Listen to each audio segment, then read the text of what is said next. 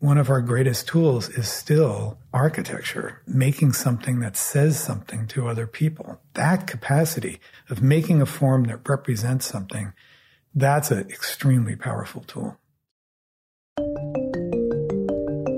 From the Harvard Graduate School of Design, this is Future of the American City. Conversations on how we live where we live. I'm Charles Waldheim.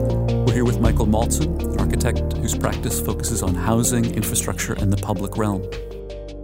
Michael joins us today to discuss his work in addressing chronic homelessness in Los Angeles. Michael, welcome. Glad to be here. I know most recently you and your practice have been engaged, among many other projects, with the 6th Street Viaduct. Tell us about that. The viaduct is it's a new bridge replacing the old 6th Street Viaduct, which had a major presence in the city. It's one of a series of bridges that were built in really the turn of the 20th century, from the early teens to the just post or pre-war period. Merrill Butler was the city engineer and believed in the City Beautiful movement, which existed throughout the U.S. around that time. He had a real goal of using infrastructure, the engineering projects in the city, to help establish a higher level of physical context of the aesthetics in the city. And the bridges over the LA River and its floodway were an important part of not only that project, they were extremely important moments in the city, connecting two sides of the city that had often been seen as being separated, physically to a large extent, culturally as well, socially. The 6th Street Bridge is the longest of all of the bridges, the viaducts. It spans from what is known as the Arts District to Boyle Heights, which has over the years become really the center of Latino culture and political power.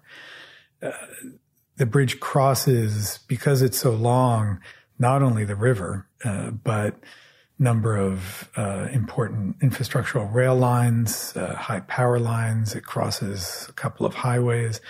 So it's almost a cross-section of many of the physical and social structures that make Los Angeles or have defined Los Angeles. So in addition to its length, is it fair to characterize the 6th Street Bridge as among the more iconic of these bridges? Certainly the original bridge was. And if you've watched either TV commercials or apocalyptic films, it shows up in... If you've watched almost anything. It shows up constantly. And that was one of the parts of the brief in the competition, which was a limited competition, eventually down to a few teams. The brief talked about replacing and creating a new icon in the city. And that, as a programmatic idea, I think was probably the most terrifying part of the project, because approaching the project, because how do you start to try to make something that's going to be an icon, especially one that's not classically tall or figurative? So, Michael, why would you, as an architect, and your practice, Michael Maltzan Architecture, with the international reputation that you and your work have generated over the past decades, why would you engage in such a fraught commission? Like, what's appealing about working in the public realm with such an iconic project? For me, there was a larger architectural question, then there was a personal side of it. And the personal side of it was just merely that it was going to be an important project in Los Angeles that related to its history and certainly would have something significant to say about its future. And I work here. I care about the city. I've thought a lot over the years about it. That made it important personally. But at a larger level, a kind of architectural level, these structures, infrastructure in particular, in many cities, they play an extremely important role in defining the city. They are structures that connect to the way people transit the city, the way that they make memories, and they're certainly a big part of the scene and economy of the city. The 6th Street Bridge, I thought, though, could say something about new responsibilities for infrastructure. Too often, infrastructure, certainly coming out of the middle of the 20th century and the post-war period, infrastructure tended to be a singular thing. I've described it in the past as a kind of monoculture. It was only responsible for doing one thing. Generally, in a city like Los Angeles, getting cars from one side of the city to the other. It was about ease of mobility. But these are enormous structures. They have huge impacts on any city where they're built. They take enormous resources. They're very expensive. And I think it's important to try to challenge that infrastructure to do more than one thing, to be a kind of multiculture of purpose, a multiculture of responsibilities and engagements. And that, for me, was very much on my mind with the 6th Street Viaduct. Could we start to suggest beyond pure fundamentals of the program other ways that infrastructure could work, could challenge your expectations about what role they play in a city? I mean, you reference this period in the 1920s, and I think of the 6th Street Viaduct as a product of what Christopher Hawthorne, the now chief design officer for the city of Los Angeles, and Mayor Garcetti, formerly architecture critic at the LA Times, is referred to as the first era of Los Angeles, sort of before the post-war kind of engineering monocultures. To what extent is your work on the bridge going to refer to that history, or how do you deal with the iconography of that kind of Deco period and what it meant in the public realm? Well, the original 6th Street Bridge, the image that most people have of it were these pair of arches that span the LA River. I thought that you could take that initial image of the bridge, those singular pair of arches, and in a sense multiply them, create a necklace of arches. From one side to the other as not only the primary structural element, but in a way to say that line that used to exist dividing one side of the city from the other at the river doesn't hold anymore. And what's more important is trying to braid the city back together, and that the continuity of the arches could maybe suggest almost an occupiable space, a greater level of complexity of use and engagement. Are there opportunities to pluralize or hybridize the program of a project like this beyond simply getting from here? There is, and there's a lot of space under the bridge. And in many of these types of structures, that space turns into forgotten, leftover, chained off, fenced off spaces. Maybe they get used for maintenance yards or something. Here, there's a whole new quite large 11-acre park on the east side, and then a quite large public plaza that is being called the Arts Plaza on the west side, so that at the ground level, the bridge becomes the canopy or a roof for a number of really open public and social spaces on the ground itself. There's access to the river, which as the river continues to evolve, and it is certainly becoming much more present in people's minds, but physically becoming more of an amenity and more accessible. The Arts Plaza has a tunnel connection under the railroads that's being expanded to provide real gateways to the river. And then the bridge has a number of moments where other ways of connecting or experiencing the bridge take place. There are stairs that lead up over the arches. There are new bicycle ramps that spiral around and connect the upper deck.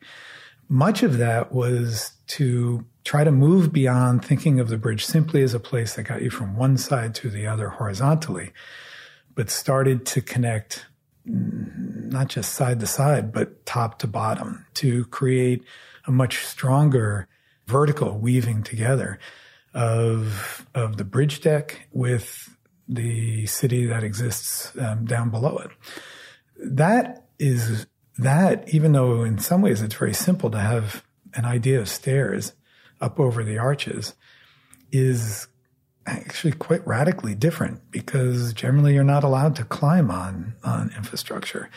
So trying to infuse the bridge with other modes of connection, other modes of movement, other experiences is, I think, what's actually the most exciting part of the potential for the bridge. This sounds timely given, what's it been, a half a century of protecting us from the LA River, right. Seeing it only on the long view down the filmic imaginary. Are there contradictions or challenges with respect to thinking about something like a bridge as an icon, which by definition needs to be continuous and presumably have something of a coherent, if not singular, at least a legible identity, and the kinds of cultural differences, kinds of societal differences, the kinds of neighborhood differences that you're connecting to? Is there a tension there? Well, there's a tension throughout the city, certainly now in Los Angeles, and much of that is coming from the realities of a greater density in the city. It's putting pressure or pressurizing parts of the city across the entire metropolitan area. One of the most visible certainly has been in this area around the river in Boyle Heights, Lincoln Heights, and the Arts District, because there's been very vocal debates in the public around the neighborhoods and the pressure on them and the concerns around gentrification. Los Angeles, over its history, has sometimes been thought of as a multicultural city because of the different cultures that exist here. But in the same way as we were talking about the bridge, in a way, I would argue that the city has never really been a multicultural city. It's been a city of many cultures, largely apart, generally siloized, quite internal. And the seams between those different neighborhoods and cultures, while not always visible, have been extremely pervasive and prevalent.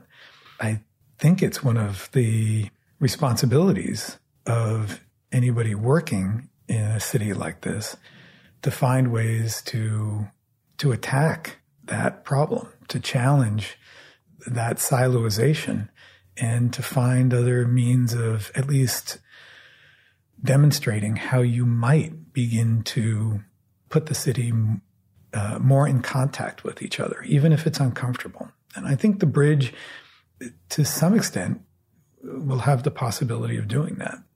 Given what you've said, and I think what's apparent to any observer in Los Angeles today about the increasing economic inequality, the real challenges around questions of access to housing, affordable and otherwise, how is it that an architecture practice can intervene? I mean, setting aside public works and bridges, you've found through your practice a variety of mechanisms to try to engage with these questions of identity, whether they be about economic inequality, access to housing, race, ethnicity. How does an architectural practice connect to those societal pressure points? Well, increasingly I've come to think that there is two connected but almost parallel parts of the way the practice works. And one of them is that there's a real role for the architecture. I also believe that there's a real role for the architect. And sometimes that work is happening completely in lockstep, and sometimes they're happening, again, almost in two separate ways, but in hopefully a parallel and forward-moving direction. And what I mean by that is that Los Angeles is a city that has, over its history, had planning proposals, larger visions that have been made for it. But almost in every case, those plans have largely disappeared and in many ways been forgotten. It's not a city that easily gives over to a more totalizing vision. I'm not sure that's a bad thing. But what architecture can do as a singular thing, as a form, is, I think, still say something very pointed about a vision for the future city within the building itself. In that way, I think that architecture in the city has the potential to represent the future in a highly crystallized and singular way. And that's one of the reasons why I think there have been so many extremely influential buildings that have come out of the history of architecture in Los Angeles, because they don't just talk about that architect and that particular project, but they seem to refer or suggest a kind of larger idea about the way we live, about the way space works, the way form can be made in LA. I mean, you're mentioning, on the one hand, the role of the architect, not just in practice, but the role of the architect as a public figure in a way. And in my perception, I wonder if you'd agree with this, I'm less aware of other cities where something like the 51 miles of the LA River would be given to Frank Gehry. So the idea that the architect is a public figure in Los Angeles, of course, Banham was writing earlier on about many people arriving in Los Angeles to escape planning in a way, right? In the idea of the non-plan. You've also mentioned the kind of instrumental role that a piece of architecture or work of architecture can play to immediately address, whether it's bridging communities or whether it's providing affordable accommodation for housing. But you're also referring to the, if I take it correctly, the legibility of architectural form. The work of architecture can stand in a way as a public symbol, to be legible as such, to stand for incremental or otherwise kinds of societal progress. If you look at the history of architecture in this city, interestingly, a large part of it was certainly in the early history of architecture in Los Angeles. The form was the house. That's where architects primarily worked. Generally worked, the most inventive architects worked. And that's where they invented things. And that has continued.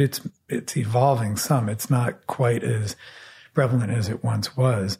But certainly up until the 80s or the 1990s, that I would say was almost the most important architectural type for looking at how architects thought about the way we live and what the city might be like. And that might seem like a reach to connect the house to the city, but I was always struck by Yonah Friedman. He talks about in one of his books, he started to imagine the house and that the house had a social life inside, but then that house extended through the entry and out across the walkway to the front yard and connected to the street. He makes this very beautiful description of the way that the house is not disconnected from a larger conception, a larger universal conception of our lives. And if you look at a lot of that work here, I think the architects were asking the same questions. Not only how do we organize the life in the house, but how does this stand for a larger conception of the new world, of the future? And that's where this almost tradition of the singular form, the architectural form, being able to carry more weight in terms of its intentions, its meanings. I think it's a part of that long history here. The other part of that I mentioned is the work of the architect. This is a space that I've become increasingly interested in, mostly out of necessity, because of some of the projects that we're trying to do here. Some of it around the housing, some of it around infrastructure. And that is the place where the architect might not be necessarily working in traditional forms, but is working with the political mechanisms, the social mechanisms in the city.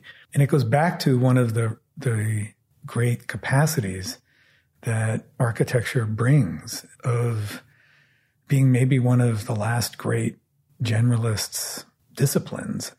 So you reference the history in the city of architects using the house, the single-family house, as a space of experimentation.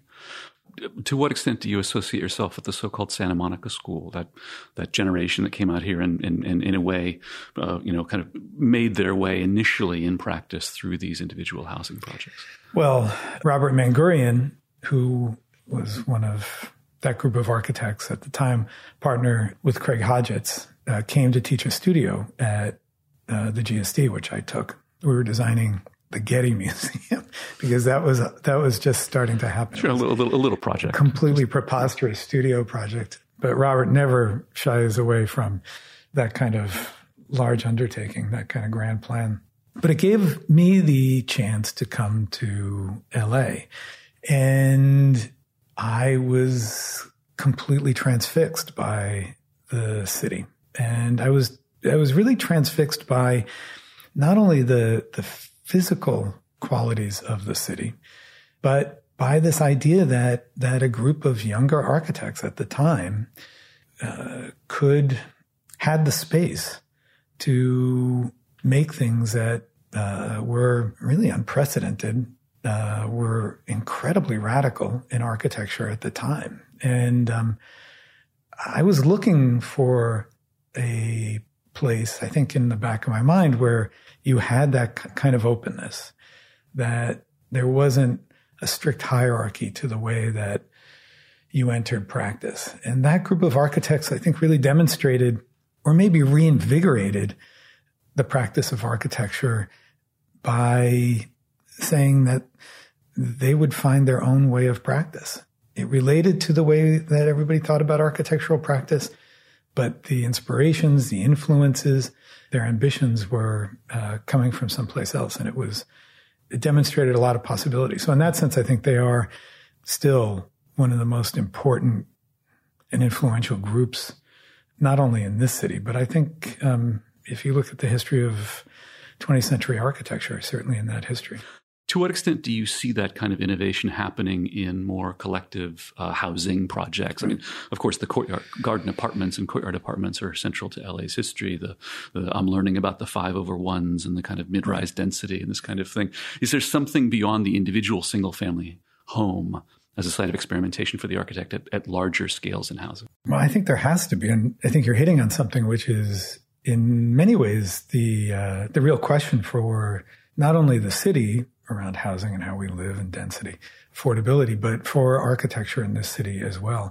That openness that I talked about is not an inevitability. And it has been a significant part of the culture of architecture and design and development here. But we shouldn't believe that it has just a natural, ongoing life to it. It's something that you have to continue, I think, to work at, to find new problems to try to address as an architect, so that there's the potential to invent new forms as opposed to replicating the forms of the past, which you could see even post that generation. There started to be work that looked the same stylistically, but were not necessarily taking on the same issues that generation of work took on. With the intense pressure on the city, the densification of the city, the challenges around things like resources and land, literally just the ability to acquire land, the single-family house is, to a large extent, a form of the past. The city is going to need to find ways to live in a different way. It's well put. I mean, and beyond just, your public profile in the city as an architect or a pronouncement of your value system, you've committed to this in your practice. From my experience, I mean, I think of your practice as in part, among other things, begun with houses, some quite extraordinary houses. Thank you very much. And at the same moment, in the past decade or two, I think of your work on the Star Apartments or Rainbow Apartments or other projects of delivering affordable housing in the city at scale. As you made that set of choices, were you thinking about the necessity to build those projects in terms of the constituency and the political work beforehand? Or did the desire to work in affordable housing precede that sense that you then have to climb behind the curtain? When I started working on the housing projects with the Skid Row Housing Trust, in the beginning, it was just about the possibility of doing a housing project.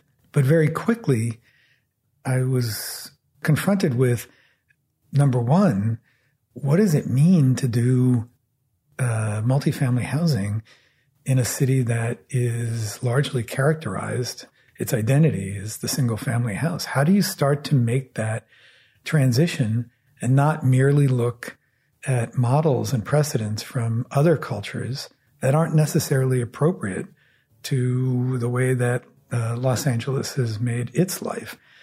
And then secondly, because there wasn't that much housing done, very quickly, we ran up against a lot of the roadblocks, a lot of the jurisdictional and bureaucratic roadblocks that had largely held multifamily housing at bay.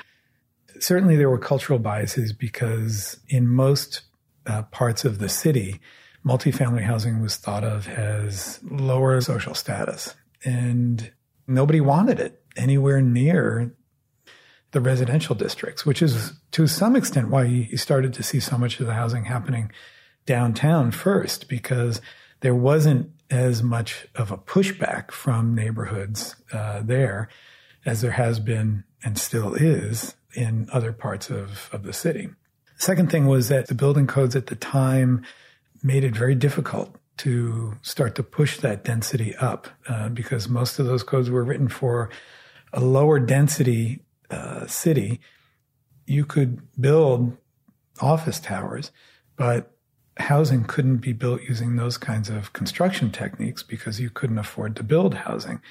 So you were building housing, and we're still building housing, largely using the techniques that were developed in the single-family house, a concrete slab and wood stick-built construction above that. On the other hand, were there certain liberties, were there aspects of those projects with the Skid Row Housing Trust that enabled you to innovate in a way that you might not have otherwise been able to with more traditional or more, kind of normative housing projects? Ironically, to some extent, housing is housing, whether it's happening for somebody who is recently coming off the street, or whether it's somebody who's looking to live in a more luxury apartment building. The fundamentals are actually not all that different. The choreography of the way you move from the street into your apartment, the kind of social interactions that happen in those buildings, the types of social and public and private amenities, the navigation between public and private. Obviously, there are differences in finishes and the cost and the scale and the size of them, but it still comes down to how does somebody live in the city? And I believe there are some foundational questions that cut across almost all types of housing. Any visitor to Los Angeles, of course, sees both the pressures in terms of densification and access to affordable housing, but also the pressing, urgent kind of homeless situation here. Why is there such a gap between the built examples that we have that you've demonstrated through your work and the work of other architects working in the city and other institutions and NGOs and trusts and community development organizations? Why is there such a gap between that and the obvious need for this work? Homelessness has been a problem in Los Angeles for a long time. Skid Row Housing Trust was founded, as were other organizations, to try to address that challenge. But up until the recession, the numbers were numbers that you could wrap your head around. You could imagine potentially addressing that challenge in a way that eventually you could potentially conquer at least the majority of homelessness. But during the recession, it took a lot of people by surprise. It just exploded at such a level that it became daunting in the city. This is the housing mortgage crisis of 2008-09 you're referring to, exactly. and the ripple through the economy. And it had huge effects on healthcare that many of those individuals were depending on. People lost their access to supportive services and were turned back out onto the street. So it was happening at many, many different levels. People were being, in a sense, dropped out of, some people would describe it as a safety net, but really being dropped onto the street for many, many different reasons. And that's only continued to grow. Are you optimistic looking forward? Well, the conversation has to, and the approach has to change in the city. I'm optimistic, and this is a cruel irony of the problem, but I'm optimistic because the problem has gotten so unwieldy, and also that homelessness now exists everywhere in the city, where it was tended to be more, as we said before, siloized in Skid Row, maybe Venice Beach, in a few locations. For most of the city, it was a kind of anonymous problem. They didn't have to deal with it. But you can't move around Los Angeles without coming in contact with homelessness. And because of that, it's on everybody's minds. every dinner conversation, every time you talk to somebody and the topic of the city comes up, the first conversation point is around homelessness. And I think that's positive. Just that there's an awareness now where there's a greater ability to have a genuine conversation, whether leadership in the city is willing to take that on. So that's another question. The second thing is that, and it's not whether I'm optimistic or not, but there's a growing realization, I believe, that the nonprofit sector is not going to be able to solve the problem on its own. We've, I think, done very strong work for the Skid Row Housing Trust. We've completed 4 buildings. If you take all of those buildings, we've built 400 units of housing. The current number is that underhoused population in Los Angeles is about 500,000 individuals. The homeless count is way up over 50,000 at this point, and it depends on whose numbers you believe. It's going to have to take a different approach to how you build enough housing rapidly. And one of the things I do believe is that it's putting a lot of pressure to bring the private sector into this conversation to build more housing. They've been very tentative about it for understandable reasons. It's difficult to build under a lot of the regulatory structures that exist in the city. That development community has to be incentivized in some way to allow the city to access that capacity that exists in the private sector. Just is never really going to exist in the nonprofit sector and at scale. So from your perspective, having worked in this space for a couple of decades and having realized some of the most, I think, well-considered and well-received examples of publicly subsidized and affordable housing in U.S. in recent memory, the model of simply devolving to community development and not-for-profits to simply solve the problem has been exhausted. I think you've been very clear about that here. I mean, another topic that I want to touch on, I know certainly at the Graduate School of Design and other schools, certainly on the East Coast, our students are coming in now expecting to address societal issues through design. They demand a Green New Deal. They expect, and I'm beginning to sense increasingly in my conversations that we might be on the cusp of something that could be like a return to a progressive moment in American, political economy. When I'm at the schools, it feels like that. And a shift in generational awareness seems absolutely to be taking place. Come to the office, come to the studio out of school, are interested in architecture as a whole, but certainly very interested in the way that architecture can have some more significant position in the conversation in the world, in cities especially. And I think that's something that's very positive, that there's that kind of interest. A question for that generation is how they continue to grow their thinking about what architecture and architects can do. It's important to know how to design housing. It's important to know how to put a building together. It's important to know, or at least to have ideas about how you choreograph that experience for an individual. But it's still going to be challenging to do these projects. So how can you, as an architect, as a young architect, also start to put yourself in positions where you can have a real seat at the table around that conversation? And that's one of the places where I do believe that architecture should continue to challenge itself to expand its thinking, its conception of what its role is in culture. The building part is absolutely essential. It has huge effects on demonstrating what can be done. But we're throwing away too much of our capacity to concentrate solely on that part of what architecture's role is in culture. Is there a role for the architect to play in shifting the framework away from technical and policy and financialization questions, however pertinent they might be, toward a simple moral authority. We're living in a period of time which I think is regarded in many measures as among the most prosperous countries in the history of the world. I mean, we have incredible wealth in this, and we've decided collectively, for reasons I still don't fully understand, to not provide health care or education or housing for our populations. I mean, we live in a culture, I think it's fair to describe, in which those things have become luxury goods as the effect of capital.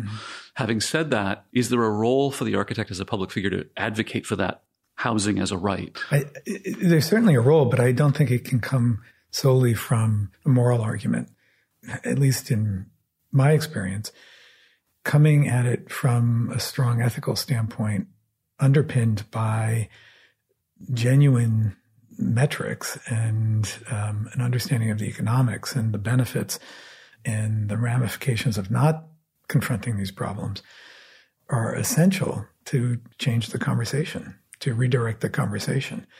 That the function of protest is extremely important to create awareness, but I think very quickly it has to be backfilled by, supported by genuine thinking about how you would navigate through these different challenges, how you would connect the different groups and bureaucracies and leaders to drive this forward. There's greater complexity in that, but that's generally, if you can start to solve or address that, that's where there's real traction to be had. I mean, I'm thinking a little bit also about other periods, other progressive moments in American history, which have not always led young people to architecture. For example, my reading of the 1960s in schools of design broadly is that many people were radicalized and came to see design as an elitist activity. Many came to see design as really a part of the problem in terms of its relationship to the power structures that existed. And that's in part why planning schools, many of them left schools of architecture. And that schism between effecting political change through policy and political economy on the one hand, as opposed to cultural change through architecture intervention, I think in some ways we're still dealing with this.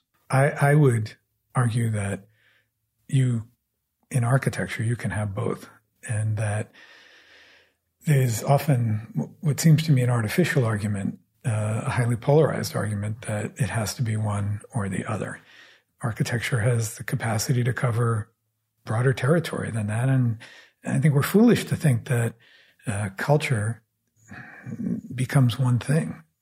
A part of what, at least I hope we're demonstrating in our practice by the breadth of the types of projects that we're working on, or we've been fortunate to work with, is that architecture is very elastic. It has the ability as a practice to cover wide territory, and that's hugely beneficial to making an argument about architecture's role, its potency, and what it can contribute when you have other examples from other project types and other situations and other cities to be examples, to be illustrations of what might be able to be accomplished on the problem that you're working on. Michael, you referenced your interest in reading of the history of modern architecture as a part of your appetite for taking on housing, and the idea of housing as kind of a central preoccupation for so much of the history of architecture and thinking about the city. I think that many authors have reached the conclusion that for a whole number of reasons in this country, as we've decided over the course of the last half century or more to get out of the business of public subsidized housing, somehow architects have disproportionately taken responsibility for that failure. I mean, I think if you look at the demolition of Pruitt-Igoe that Charles Jenks gave us all, and somehow that the failure of that project has been received to be historically as an architectural failure, as opposed to a failure of political will or public policy. I think it's an enormously important question, especially as we're confronting some of these issues now, because it certainly points to the reality that our approach to housing is successful when culture takes on the full scope of the complex issues that come along with housing. The idea that you can boil it down to one thing was, I think, a large part of the fiction that sunk many of those projects coming out of the post-war. they weren't inherently doomed to failure. Many of the support mechanisms, the conditions changed. They started to become more singular in their demographics. And they started to fall apart as more dynamic social organisms. Architecture has the benefit, but in that kind of a case, the burden of representing. And it's something that you can point to and say that is sometimes a success, and just as often that's an indication of the failure. That's something as architects we do have to fight against. But it's also something, it's important to remember that's one of the strengths, that if somebody can point to something and say, that's the problem, it can also be used to say, this is one of the solutions. This is one of the ways forward. So it's the other side of the coin you were referring to earlier about the legibility of architecture as a public good. That's an incredibly important, we shouldn't forget that as we focus on social issues, on political issues, financial issues, that one of our greatest tools is still architecture, making something that says something to other people. That capacity of making a form that represents something, that's an extremely powerful tool.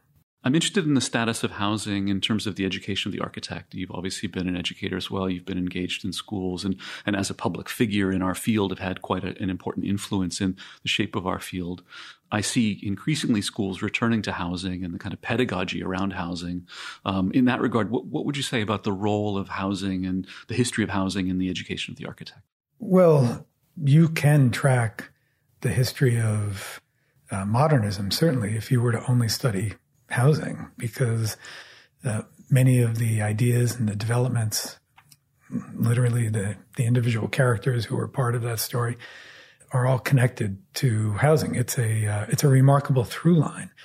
It also allows you to look at the history of culture, of economies, of politics, of collective social ideas, and understanding that history, understanding the nuances of it, understanding what role housing had in those particular moments in culture, and what the debates were, what the conversations were, I think are hugely important and useful going forward, because many of those conversations are conversations we're still having, maybe in slightly different forms. They might have a different code on, but they're really getting at very similar things, very similar ambitions and apprehensions.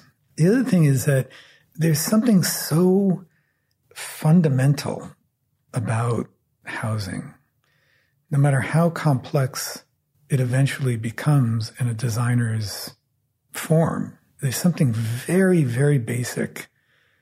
Not simple. Reduced. Not simple, but there's something very fundamental about housing. When we got the first project, Rainbow Apartments, for Skid Row Housing Trust, the thing that happened out of that, the thing I learned was that the building got built, people moved in, and it was incredibly successful.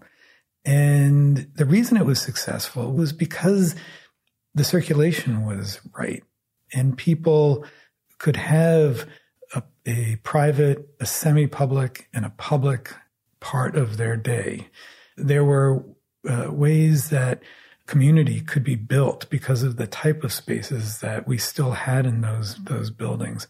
There was a generosity in terms of the units and the way that the units were developed, where you had light on both sides, really fundamental things. And I think the idea of Housing Studio coming back into pedagogy is important, not only because it helps you to understand how to do housing in the future, but it can tell you something so fundamentally about architecture as a whole.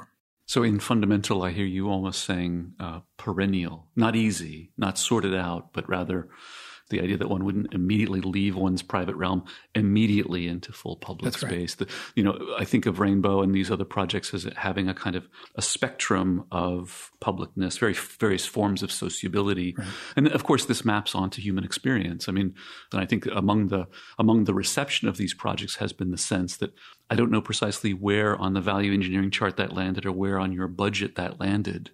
But the idea that, one has light from different points of view and that one can have a breath of fresh air, one can engage in various forms of sociability, let's say, if not community.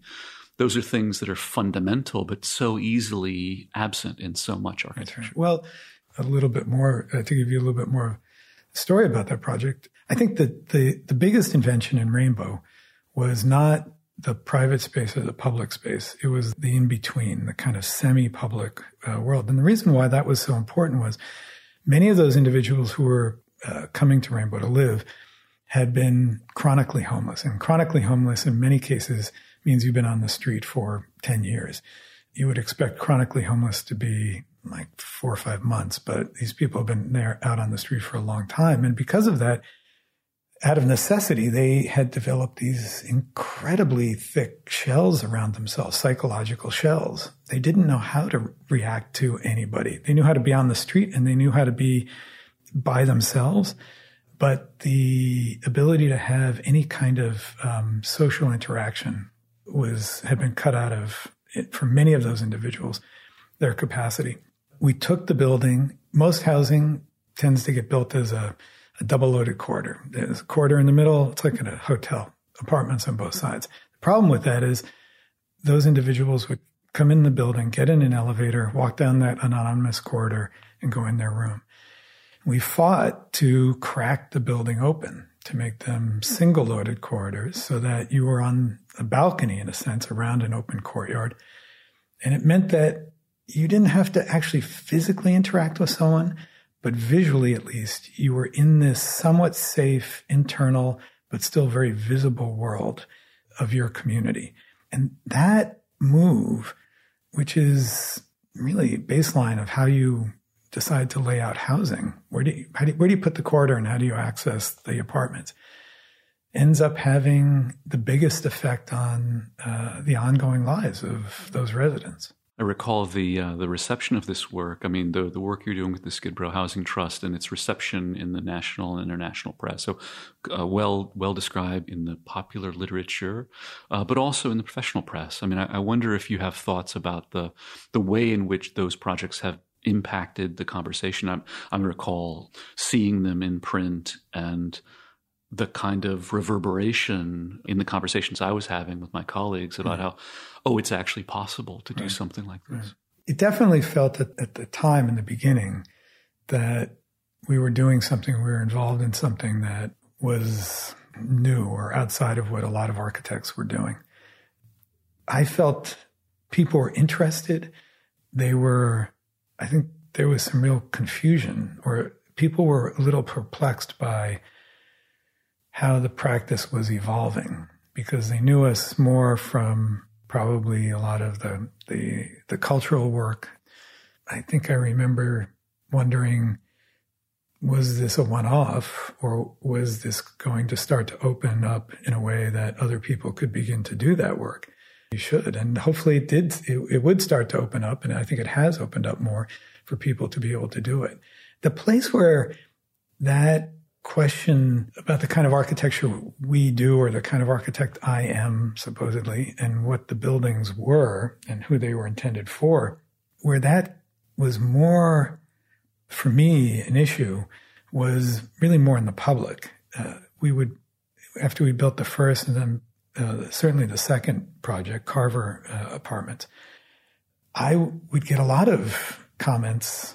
You would see it in the letters to the editor. You would see it at public meetings. I would hear it at dinners.